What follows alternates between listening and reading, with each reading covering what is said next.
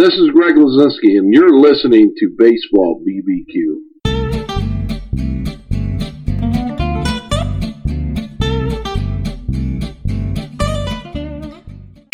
Hi, this is Gary Mack of the Mets Musings Podcast, and you're listening to Jeff and Len on Baseball and Barbecue, one of my favorite podcasts, and I know it's one of yours too. The only problem is, after I get done listening to it, I'm hungry. All right, guys, take it away. Sit back, relax, grab yourself a cold one. You're about to hear episode number 31 of Baseball and BBQ, where the BBQ stands for barbecue. It's time for Len Aberman and Jeff Cohen. Welcome to Baseball and BBQ. Hey, and welcome to the 2019 baseball season. Yay! Right. Take me out to the ball game. All right, that's quite enough. All right, guys, if you loved or even liked episode number 30, get ready, because if you remember, we went on a road trip. We went on a road trip to Atlantic City, New Jersey, to the Barbecue Expo, and we didn't finish playing all the interviews. No, we have a couple to go. Right? We actually have 3 more. Right, we have Heavy Hot Stuff. We got Sweet Heat. Sweet Heat! And we got Gaucho Grill. Yeah, and all of these have websites, so you'll be able to look at everything that we're talking about. And then I was on Special assignment. Yeah, special assignment, and Jeff did an interview. That's right. I did an interview, and Gary Mack sat in for you while you were on assignment. And we talked about this website called This Great Game, and talked to the webmaster, Eric Gouldsberry, and it was a really interesting interview. So I'm looking forward to hearing it because I haven't heard it yet, and I want to see if I have something to fear. Is Gary Mack going to be replacing me? I certainly hope not.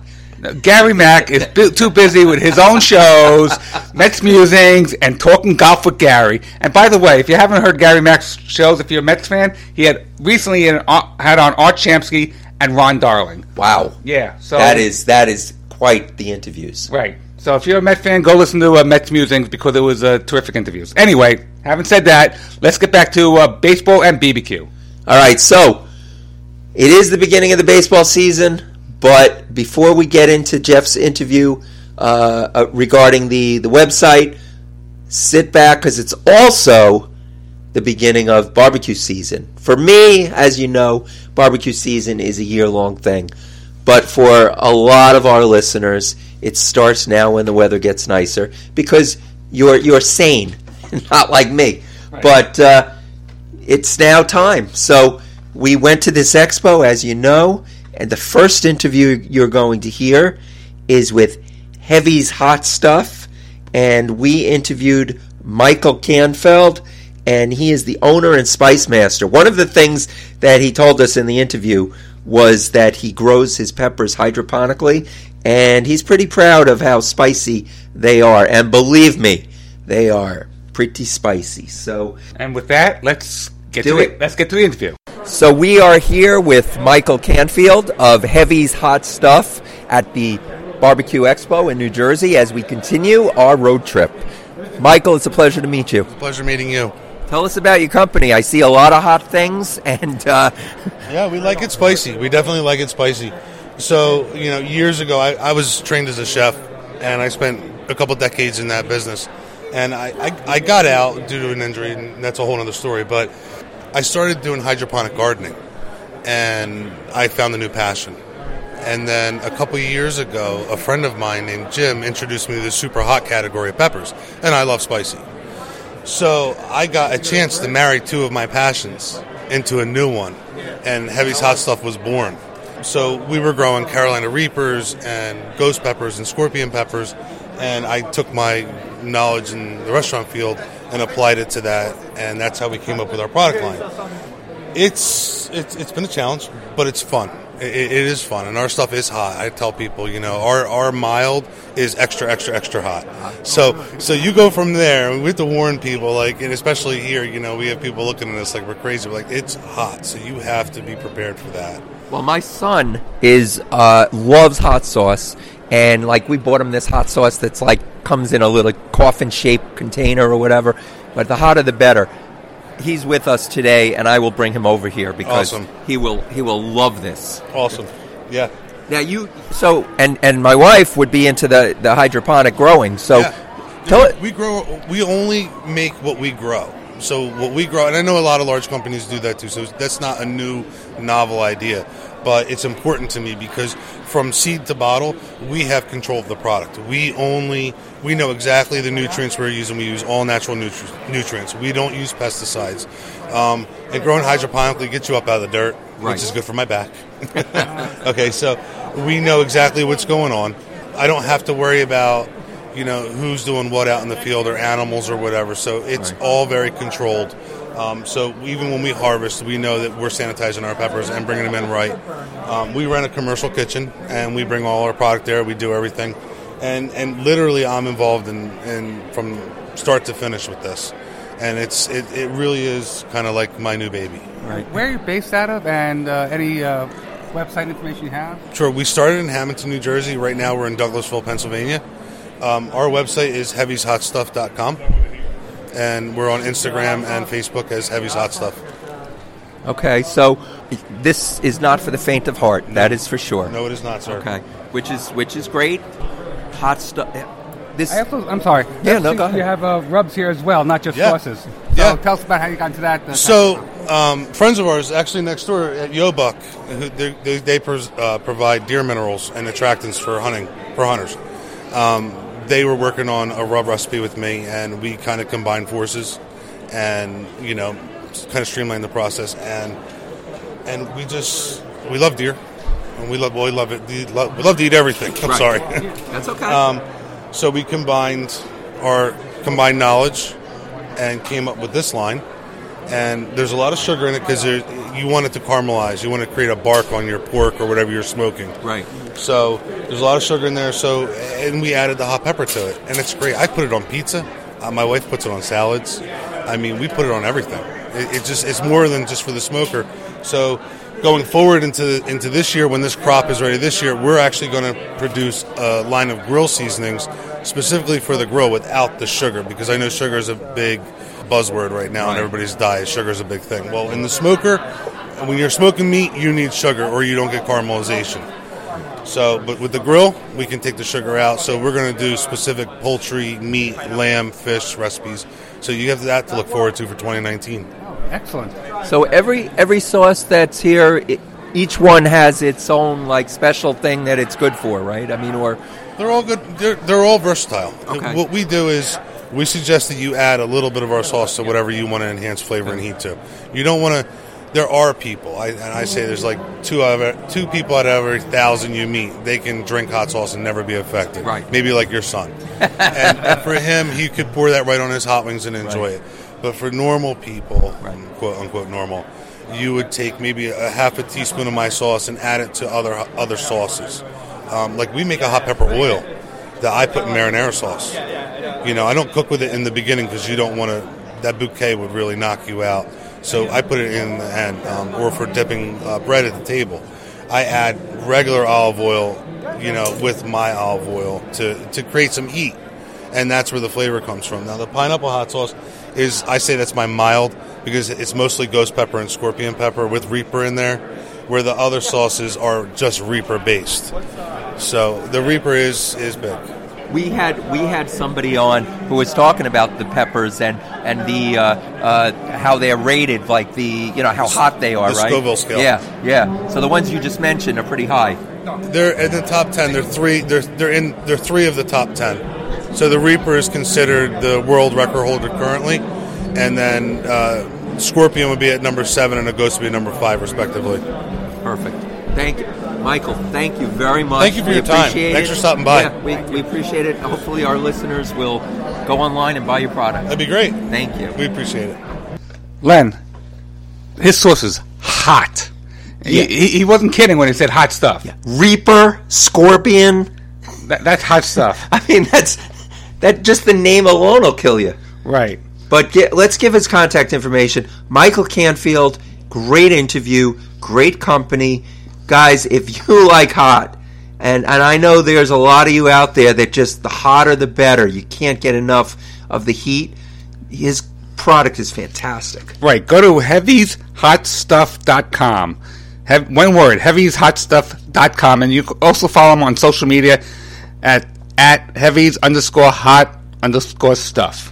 And please tell them you heard about him on Baseball and BBQ. Next, we're going to have Eduardo Pence of Gaucho Grills. And as you'll hear in the interview, these are very different. So, Jeff, give the website if they want to look as we're doing the interview. Right. It's Gaucho Grills, GAUCHO-grills.com. And this is really live fire cooking. You are cooking right over the flames. And these are really nice. They're nicely made, very well constructed. And I think that if you are really into live fire cooking, this is something that you're really going to love. Well, let them hear the interview. Okay, go ahead. Okay, thanks. We are here at the Barbecue Expo with Eduardo Pence. I apologize. And the name of his company is Gaucho Grills. And I was commenting on Gaucho Grills, and you got to look it up. It's GauchoGrills.com. It's Gaucho-Grills. Right. Gaucho-Grills.com. Thank you.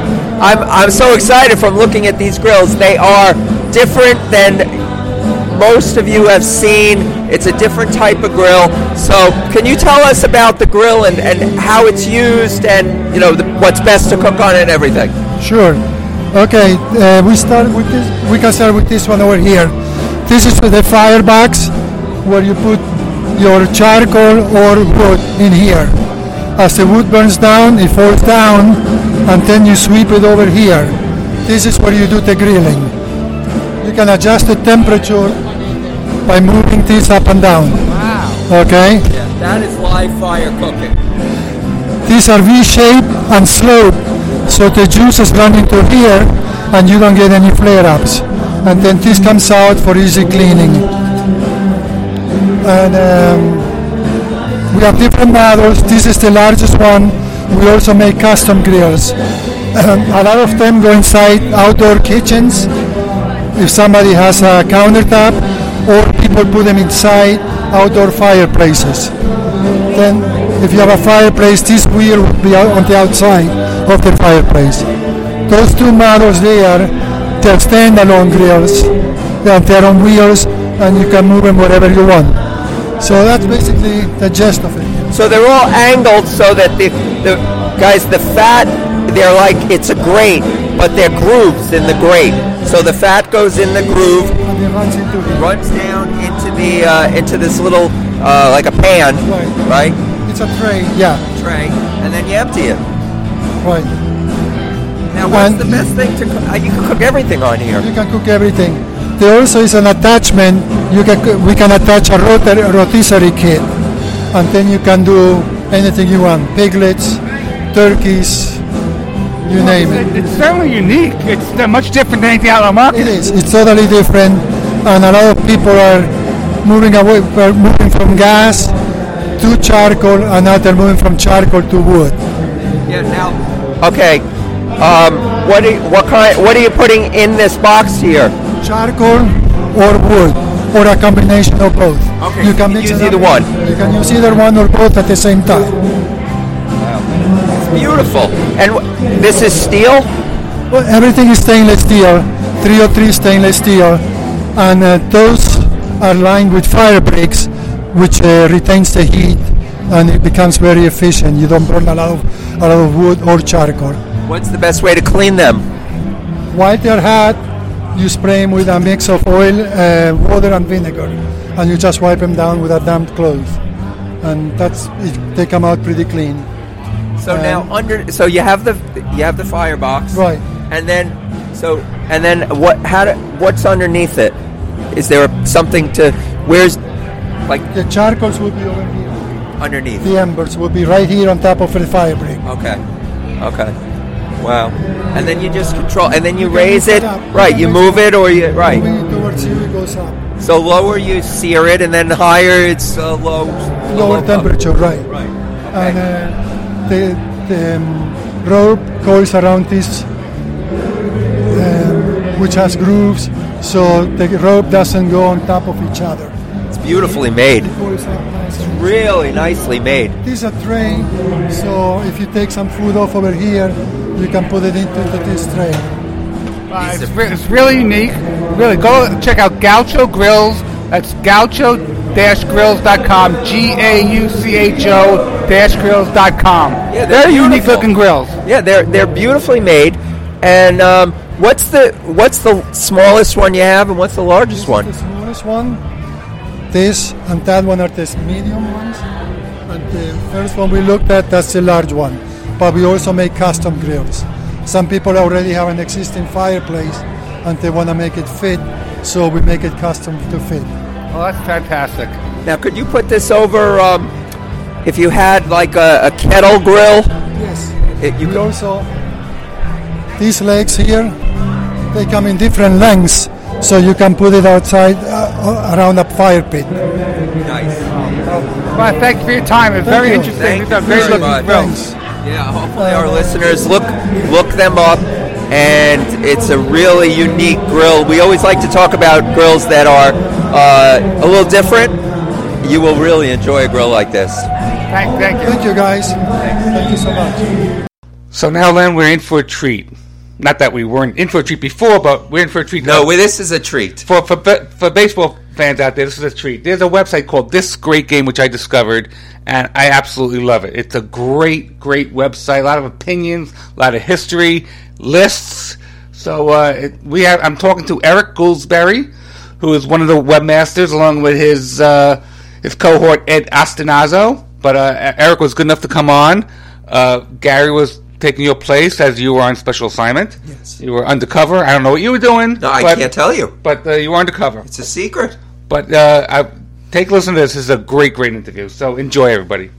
So this is Jeff Cohen, and on assignment is Len Aberman. So sitting in for Len is Gary McDonald. How are you, Jeff? And it's my pleasure to be here, pinch hitting for Len, and great guest today. Yes, we have Eric Goldsberry, This Great Game, the online book of baseball, along with his partner Ed Atanasio.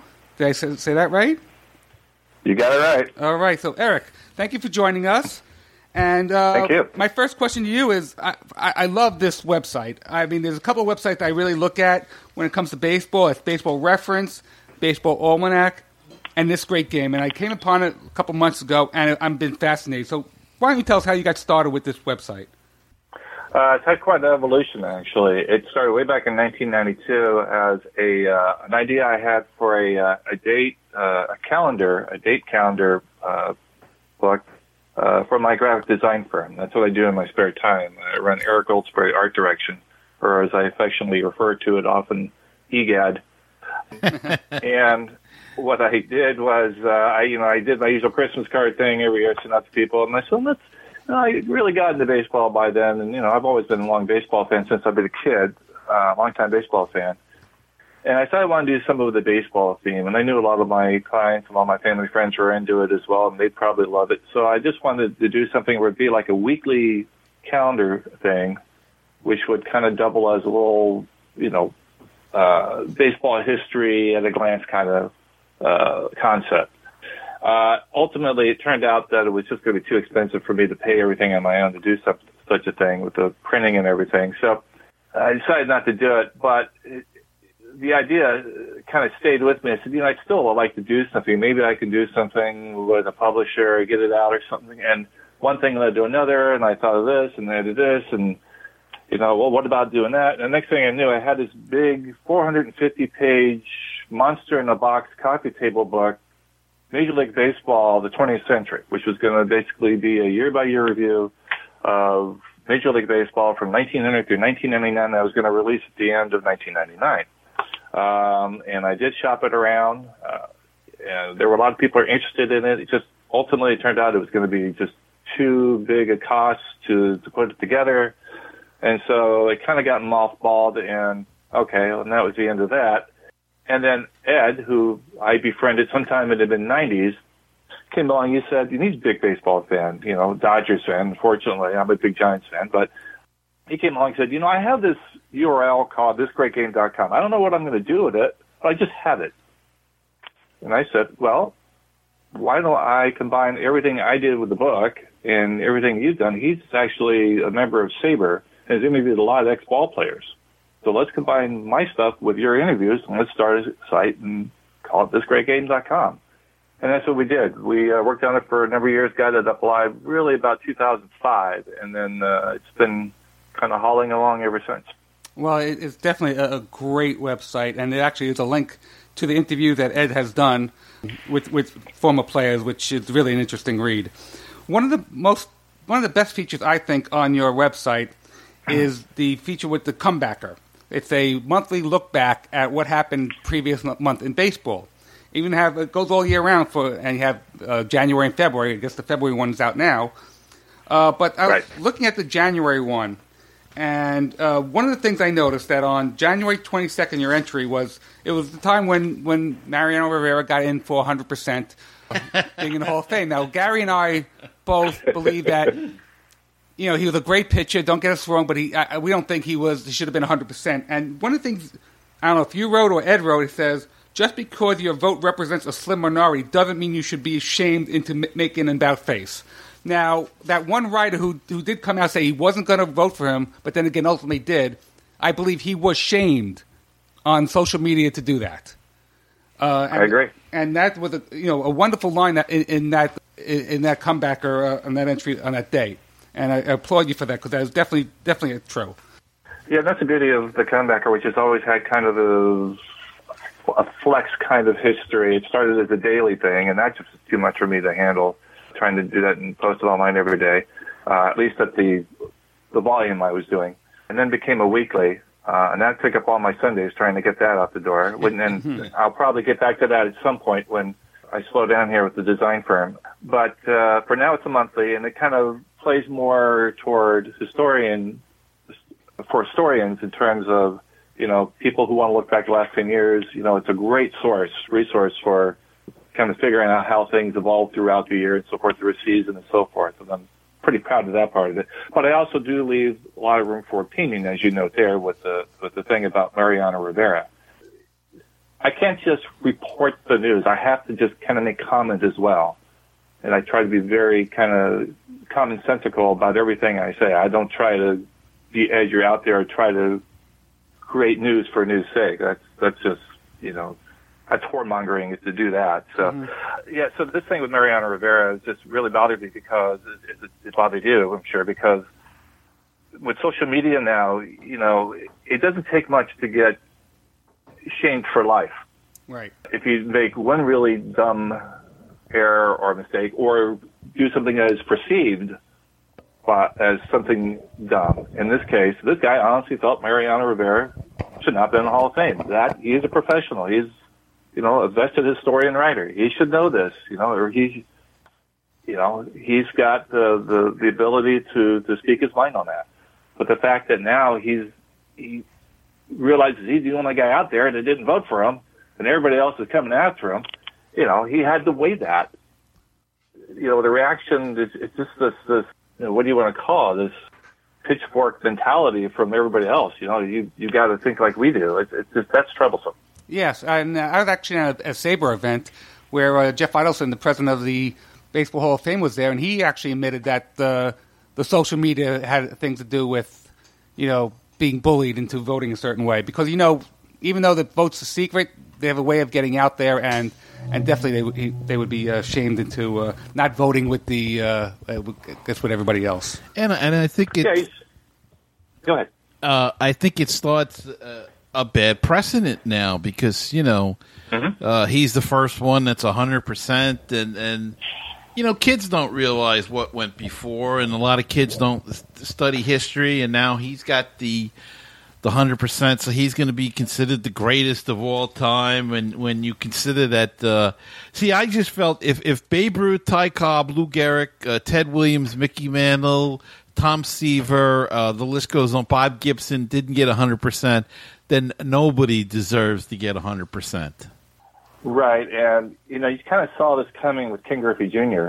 a number of years ago when he was voted in, and there were 3 or 4 or 5 dissenters who said, I didn't vote for him, and you never know what the reasons are. So it could be legitimate reasons, it could be childish reasons. That was the case with Ted Williams. There were a lot of Boston writers who hated him and didn't want to ever honor him with anything because of the way he treated the reporters, and maybe vice versa.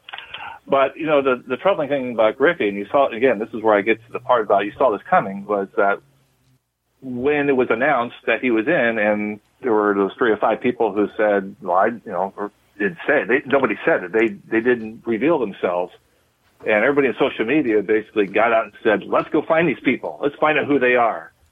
I don't know if they ever ended up doing that, but that just troubled me too, and I just think, boy, this is going to really pressure a lot of people to vote more for how they feel other people will agree with them on versus how they really feel. Well, now isn't the vote? Aren't they making it public now? Who voted for what? You don't have to make them public. Oh, you don't have to. You can if you want to. Okay. Right. You can reveal on your own, but for the Hall of Fame, no. The Hall will not reveal by themselves. Will not reveal who voted for who. They do that with the awards every year, which is separate from the Hall of Fame, the MVP and Rookie of the Year. That's led by the Baseball Writers Association of America. Eric, one of the other features I love on your website is your lists. You have a bunch of lists that you put out, and the one I really took particular notice was the 10 people who should not be in a Baseball Hall of Fame. And the reason I mention this, because on Baseball on BBQ, we have a feature called Little Known Hall of Famers.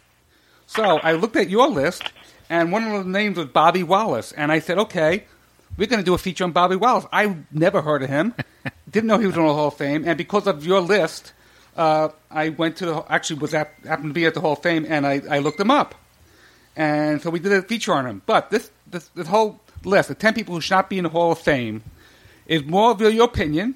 I mean, that's what makes baseball great. You can have a debate, and I agree with you. I agree with this one. I don't agree with you. I believe you have Bert Blyleven on the list, who I think should be in the Hall of Fame, but you have him on your list. A couple others I have not heard of, but you have Bill Mazeroski on here, which we know he's only in there for 1 home run. Right. So that list, by the way, is going to be it's always subject to change. That's the beauty of the website versus a book. And I actually have to update it now that Harold Baines has been nominated, and he's got to make that list. I just got to figure out where to slot him. So someone comes off. But it's a great list, and it does spark for debate. Now, you have Bill Mazeroski on here, who was a terrific defender, and only really Ozzie Smith and Brooks Robinson, and I guess Mazeroski are in for their defense, and I believe Omar Vizquel should be in there also. He was just, I think, the equal of Ozzie Smith without the nickname. Tell me, how do you do your research to come up with this top 10 list here? Well, part of it is just knowing. I've been reading and focusing on baseball history now for over 25 years, and a lot of it's ingrained in your head. At least for me, it's ingrained in my head now. So it's not like whenever I do a list like this, I have to. It's not like I have to start from scratch on a lot of this stuff. I have a lot of this knowledge already packed in a small hard drive in my head. But no, there is research I have to do. I mean, because one thing you got to make sure, I run a website, but in a sense, I'm a journalist too when I do this, because I want to make sure I get my information right, and I want to make sure that I do my due diligence and making sure I get, because I don't want to just say, well, here's 10 I just off the top of my head I don't think should be in the Hall of Fame. And then I got people come in and say, oh, what about that guy, or what about this guy? And then I say, oh yeah, I forgot about him. I don't want to get to that point. I want to make sure I have everything covered. So there is research that's done on these lists, even though some of it is already kind of there in my head. And this is an interesting list to answer this question to, because you're talking about players a lot of people never heard of before. I'd rarely heard of Bobby Wallace myself. I mean, obviously I heard of him, but I never thought of him as this Hall of Fame type player. And I come across him and think, wow, he's in the Hall of Fame, and I'm looking at his numbers, I'm reading stuff about him, and I'm thinking, why is this guy in the Hall of Fame? And then what clinched it for me on this, and why I felt pretty confident putting it at number 2, there was a book I had, a really good book, put out by the Hall of Fame itself. It's from about 20 years ago. Good coffee table book. They talk about Bobby Wallace in that book, and they themselves, in this book, the Hall of Fame itself says, we're not really sure why he's in it in Cooperstown. Like, okay, well, that's what they're saying, quasi-officially. Then, I feel okay putting him on this list now. And, yeah, so he's up there at number 2. Right. And right behind Frankie Frisch's Friends, exactly. Which is definitely number 1. Right, yeah. Some of these guys you never heard of. Frankie Lindstrom, Chuck Heffney. Well, Freddie Lindstrom, was it Freddie Lindstrom? Well, you've heard of them. It's just that why are they in the Hall of Fame? Right. Right. They're good players. See, if I had a Hall of Fame vote, my threshold would be I want the greats in the Hall of Fame. I don't want the very goods. A lot of these people on this list are very good or not even very good. Bobby Wallace. But, and maybe you and I will argue about Blyleven, but to me, if you have to think of whether a guy's in the Hall of Fame, then he should not be in the Hall of Fame. I agree with that. What about now the whole Veterans Committee thing and these committees that they formed? I mean, Jeff and I are of the belief that Gil Hodges ought to be in the Hall of Fame, and it doesn't look like that's going to be able to happen at this point unless he can get a godfather, if you will, on one of these committees. It's said that he should have played for Tony La Russa. Yeah. It's and that's just what I was going to bring up. It seems like it's gotten awful political and chummy, and if you know somebody that's on the committee that they can kind of push you through, such is the case with Harold Baines, or at least a lot of people deny it, say that's not the case, but I think it's kind of obvious that was the case. How do we combat that in years going down the road? I mean, or are we just going to have to settle for getting some of these mediocre players or very good players, if you will, into the Hall of Fame? That's a very tough question. I mean, in a perfect world, you just have the general vote by the writers, and that's it. And there shouldn't be a Veterans Committee. I mean, obviously, the Veterans Committee is kind of like second chance territory for people who maybe were misunderstood by the writers, and the Veterans Committee is made of a block of non-writers. They're made up of former players, executives, and so forth. People within the game, as people who are covering the game. So I understand the balance in that. It's just the science of the Veterans Committee is pretty poor, and that's where you get it does lead to cronyism and political activity and so forth. And it's it's not perfect, it's not ideal, and you would hope that somebody like Tony La Russa doesn't go arm twisting all these other people on the committee. Mm-hmm. And I don't know if he did that, but if you kind of read some of the accounts, it does sound like maybe he was really trying to do a lot of convincing in that room when he was lobbying for Harold Baines. So, of course, it also helped that Jerry Reinsdorf was on that committee, and he was, of course, the owner of the White Sox, who Harold Baines played almost the entirety of his career with. So there's that too. So there's probably a lot of lobbying going on beside La Russa as well.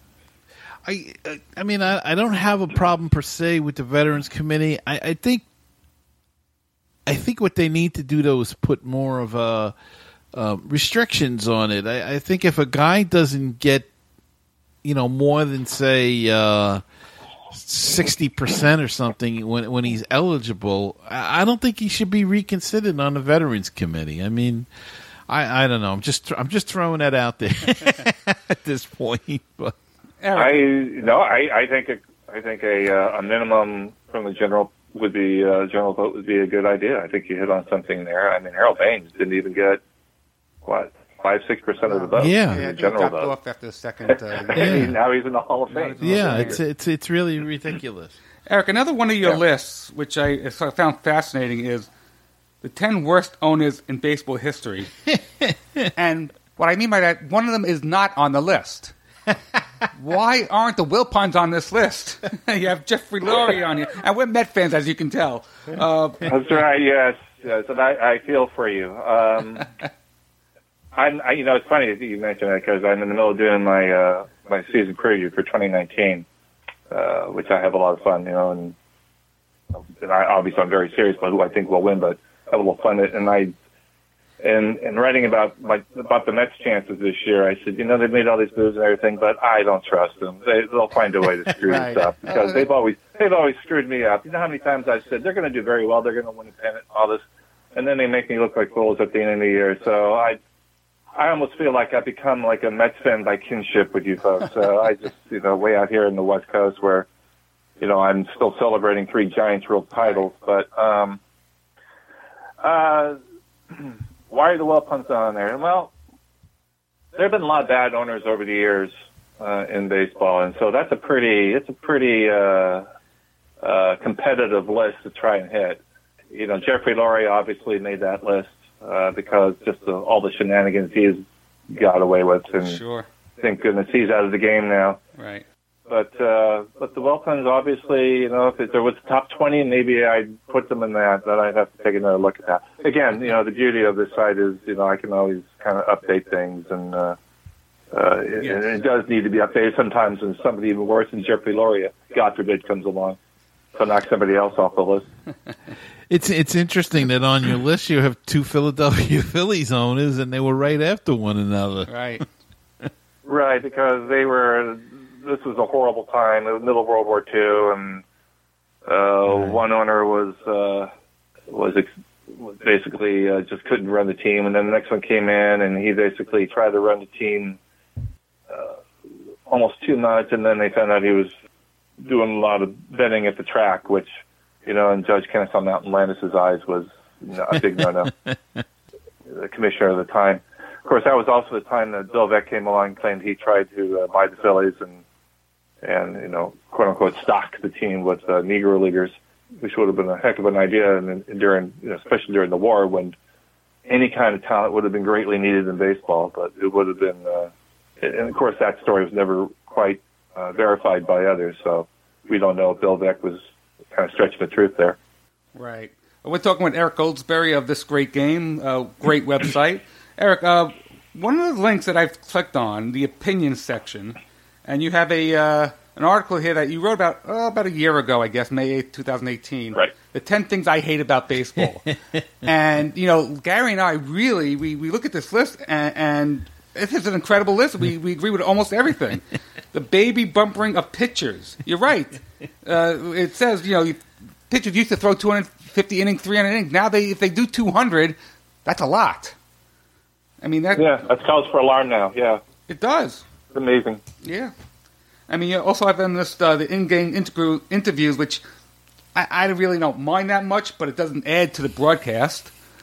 I don't mind that per se. That doesn't bother me. I think I have to say that one thing I really liked about the All-Star game this year was the guys being mic'd and out on the field. I just thought that was like the coolest thing because it really, I felt like I was really an insider, I was, me and the other millions of people watching, but I thought that was fascinating, and I thought for something like the All-Star game, which needs something, I think that was a good thing. I don't agree with you on that.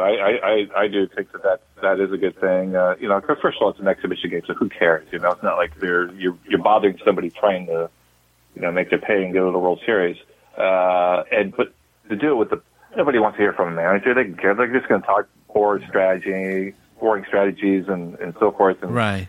95% of the audience really gives a damn about that. But if you get, if you get the center fielder mic, or you want Manny Machado to talk to the shortstop, that looks pretty cool to a lot of people, and they would pay attention to what they got to say. Yeah, exactly. And I mean, they had Bryce Harper, I think it was this year, was one of the guys, and he actually was very entertaining and showed a very different side of himself than what we've heard, especially as Met fans. We hate the guy. But he really showed himself. He's a Philly.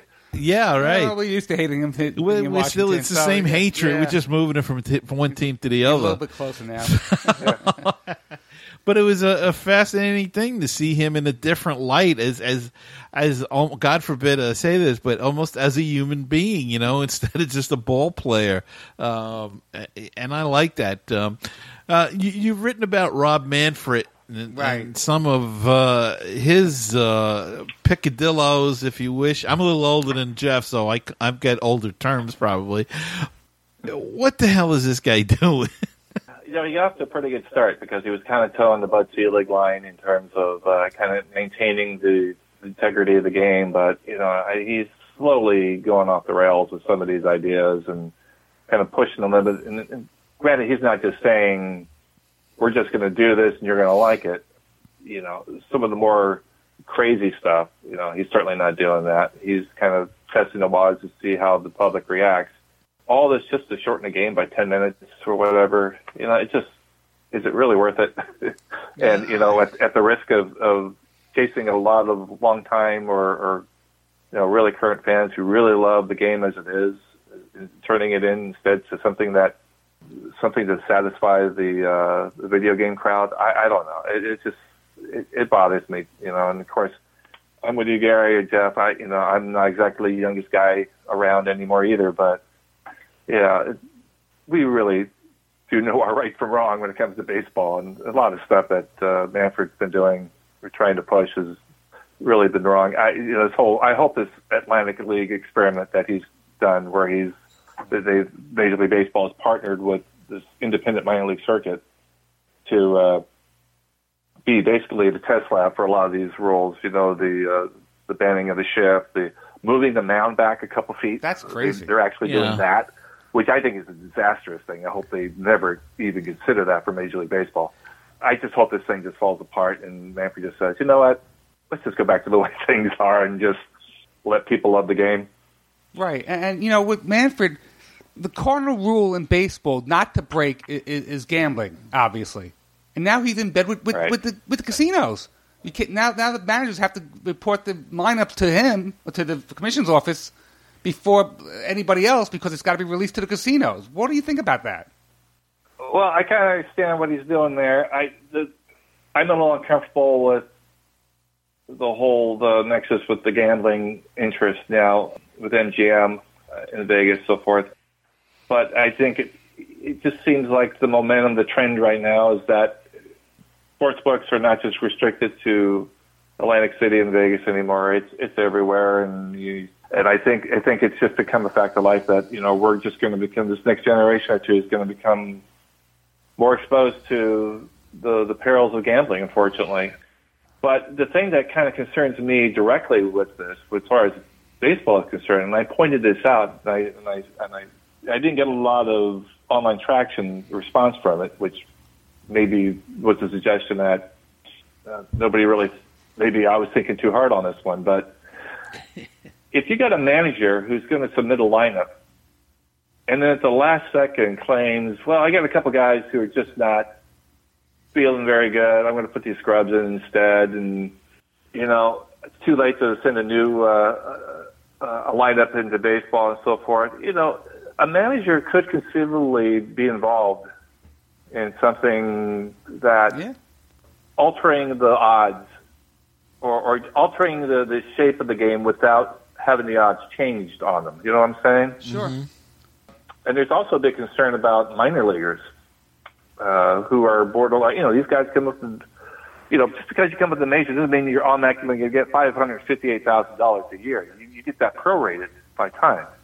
Right. And it's quite possible you could have a situation where, I don't know how he would affect it because he's not part of the lineup, but you just got to be careful. Anything gambling related, I hope Major League Baseball is really being careful about this. That's all I can say. Right. You hear, it happens once in a while that a pitcher comes up lane in the bullpen. You got to have an emergency starter. Yeah. That's going to change the odds, I would figure. And hopefully with time before, not too late that they don't change the odds, and then you really got something potentially crooked going on. That's what I get back to. Or even the flu, anything. People get sick, at the last minute. I mean, right. It seems like a stupid thing that did. Right. It could be all much ado about nothing, but you just hope, again, you hope that MLB is really just, hopefully in their conversations with MGM, they just said, okay, we're going to do this, but, we're going to put some safeguards on this because, we had this problem about 100 years ago with a team called the Chicago White Sox that kind of decided they didn't want to win the World Series. They'd rather make all this money on the side instead. Yeah. They don't want that again.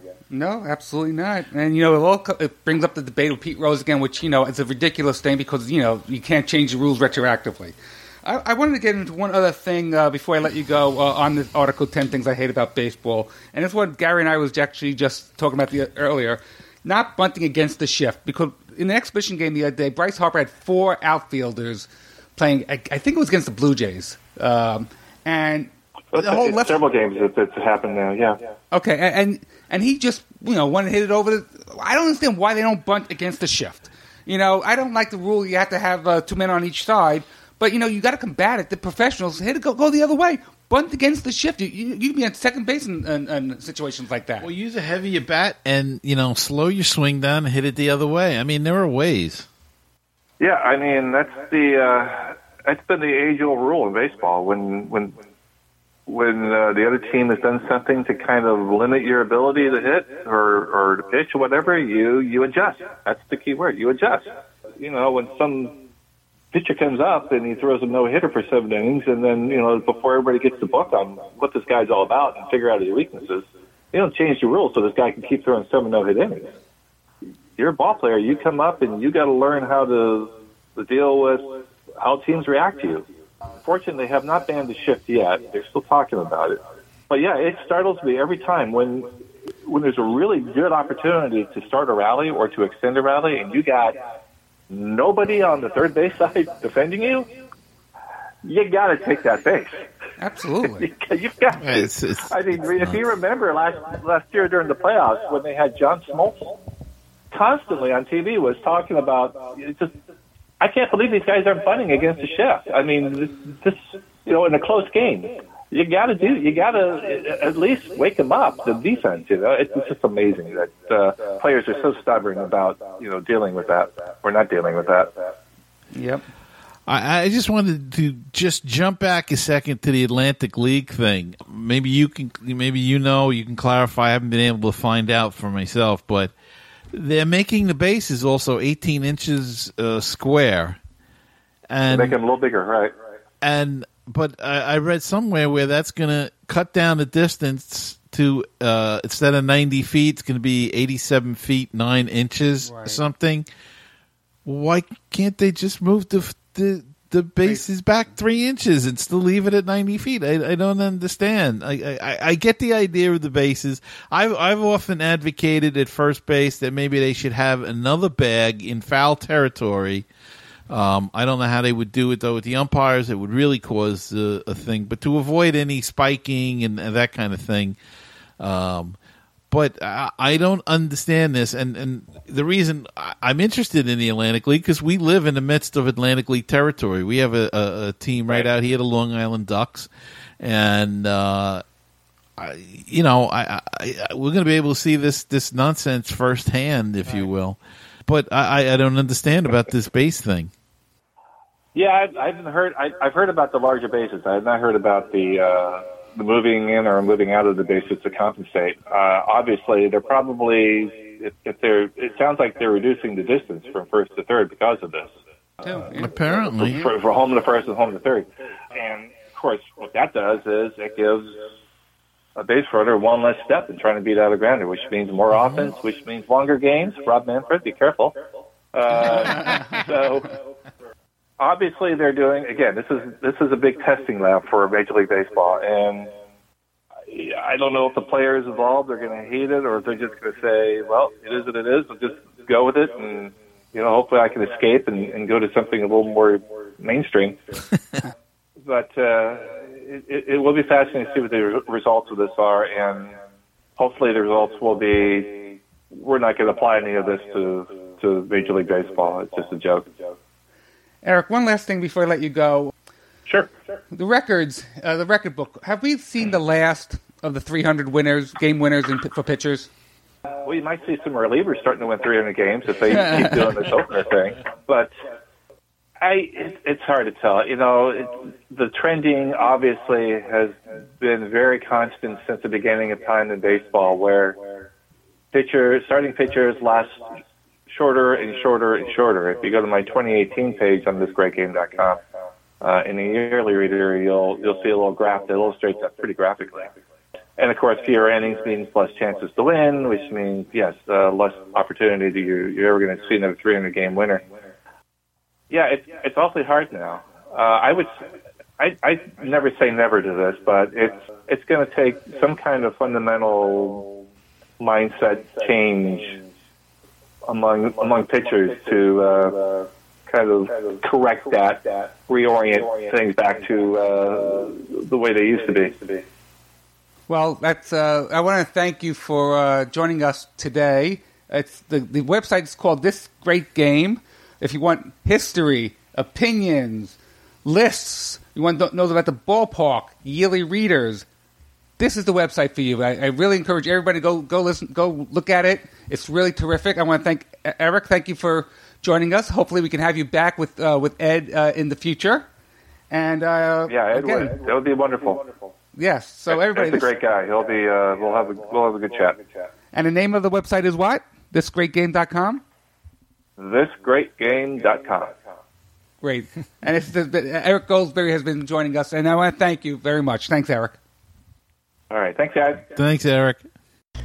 Wow, that was my first time hearing that. So just like you listeners, I really enjoyed that. He had some very good points. Website is great. You guys clicked very well. And I better get on that next interview, or I'm not going to have a job anymore. We'll have Eric back with his partner Ed during the season. Ed's a Sabre member, as Eric mentioned. I'd be looking forward to hearing him during in season. That should be interesting. It just shows you that this great game that we love, right? This game of baseball, you could talk about it forever. I mean, there's just so many things. We love the history. We love the current players, the current game. And whether it's features we've been doing on lesser-known Hall of Famers, baseball songs, all these things. And they have all their lists, the stats. It's such a great game. No other game like it. Yeah. That's for sure. Yeah. So hopefully we never run out of topics, because when you have a website like that you can refer to, did you tell him that I didn't remember? Did you mention to him that we consult his website once in a while for some ideas? I did tell him. Yeah, okay. we took a couple of his lesser known people who should not be in Hall of Fame. Right. We did a feature on Bobby Wallace. Right. Okay. Yeah, so thank you very much. I'm looking forward to the next time and I want to be part of that. I really am. Of course. And I'm looking forward to the final two interviews that we have, that we interviewed down at the Barbecue Expo. That expo really paid off, because we got some great interviews. And like you said, there's still two more that we're going to be doing next time. And don't forget, you can reach us. Call the show at 516-855-8214. Leave a voicemail. Send us an email. Our email address is baseballandbbq@gmail.com. Leave a comment on our Facebook page. And also, check out our website, www.baseballandbbq.weebly.com. All right, with that, why don't we go take us out to the ball game? Take me out to the ball game, sung by Edward Meeker, Edison Record.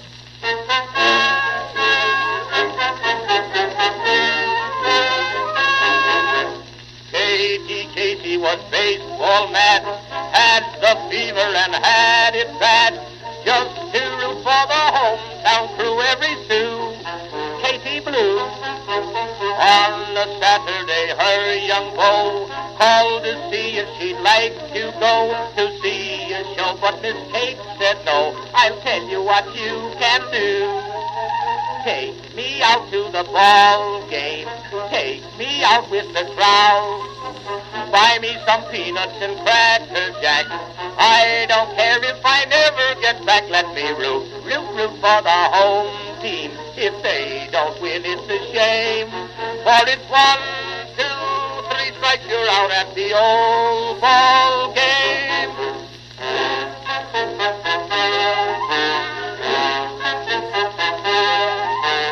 Katie Casey saw all the games, knew the players by their first names, told the umpire he was wrong all along, good and strong. When the score was just 2-2, Katie Casey knew what to do. Just to cheer up the boys she knew, she made the gang sing this song. Take me out to the ball game, take me out with the crowd. Buy me some peanuts and Cracker Jack. I don't care if I never get back. Let me root for the home team. If they don't win, it's a shame. For it's 1, 2, 3 strikes, you're out at the old ball game.